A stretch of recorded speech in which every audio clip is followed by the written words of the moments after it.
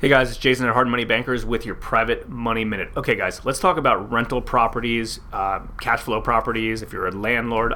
But in particular, I want to talk about rental properties that have no equity in them, but you still believe could be a good investment. Now this is kind of a new thing that's come to me because all the rental properties we own, we typically have 20, 25, 30% equity in them. But I've been noticing lately that there are opportunities out there that maybe you can buy a property and you're paying retail for it, maybe $75,000, $80,000, and they're renting for $1,200, $1,300, $1,400, $1,500 a month. Like they're not, they don't seem to be bad investments besides the fact that they don't have equity in them. So I'm hoping we can keep this interactive and you can comment below if you are buying properties like this, and give me some feedback. Give the community some feedback. Obviously, we know the pros and cons. I'm going to go through that in a second. Try to keep your brain moving and get creative on the way that you look at these types of properties. But it's kind of been interesting to me because we're trying to grow our portfolio, and I've noticed there's opportunities out there that don't have much equity in them, but there seem to be decent investment vehicles.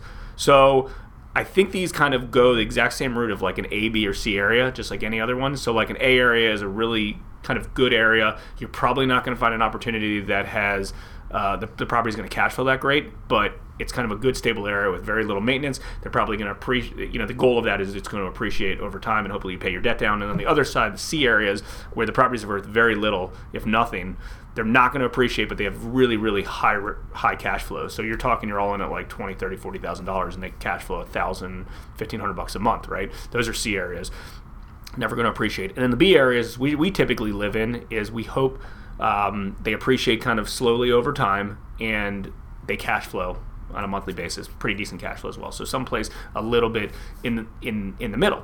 So a few things to think about like this. If you're an all cash buyer and you could buy an asset or you can buy this property for $80,000, but it has no equity built in, but you're getting a $1,300 or $1,400 rate of return every month, very low maintenance. Does it make sense to do? I don't know. I mean, I think so, even though if it doesn't have equity. So that's one side of it. The other side is if you're getting finance on these things. So let's say you get financing on that exact same asset.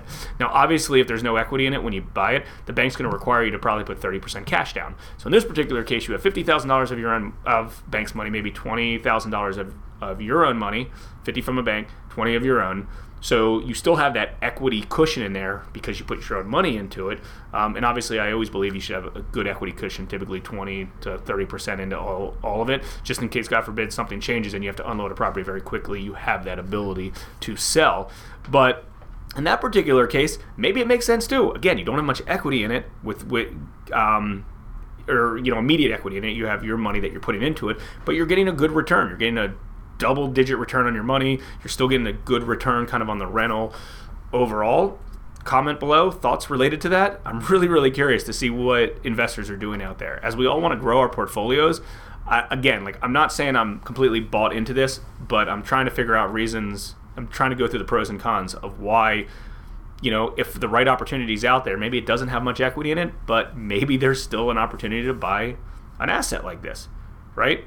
So, I mean, over time, if you're getting financing on these things, the goal is hopefully these things can appreciate over time. You're paying your debt down on these, so you have free and clear assets that you have a lot of things. So another thing to spin at you related to this is think about buying a stock or buying another type of asset. Typically, you're not buying those things at a discount. Like I feel like as flippers in real estate, we're used to let's buy low, let's sell high. And we're making our margins because we're improving the properties as we're flipping the properties. So you wouldn't buy a property for retail to flip because you're not going to make any money. So we're trying to make a spread on that, and maybe that's what we're used to as real estate investors. But I think a lot of other investment vehicles, a lot of assets, people typically pay retail, knowing that over time that number goes up, right? Your financing debt service goes down, your exposure goes down, the value of the asset hopefully goes up like a stock, and it's paying out dividends, so it's a good investment. So maybe why not treat rental properties similar to that? So again, I'm really, really, really curious about your thoughts. If you're a landlord or you own properties, how are you doing that? Do you pay full price for a property with very little built-in equity, knowing that over time it could appreciate? Over time, you're going to pay debt service down.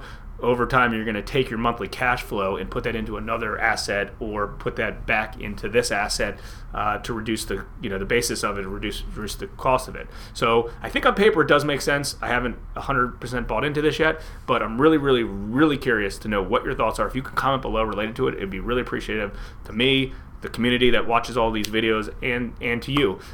Again, there's no right or wrong. I'm just trying to get creative to figure out if there's a way that we can all kind of grow together. So, specifically related to rental properties with no equity, if you have any comments, please comment below. Like, comment, share, subscribe. This is Jason with your Private Money Minute. Thanks.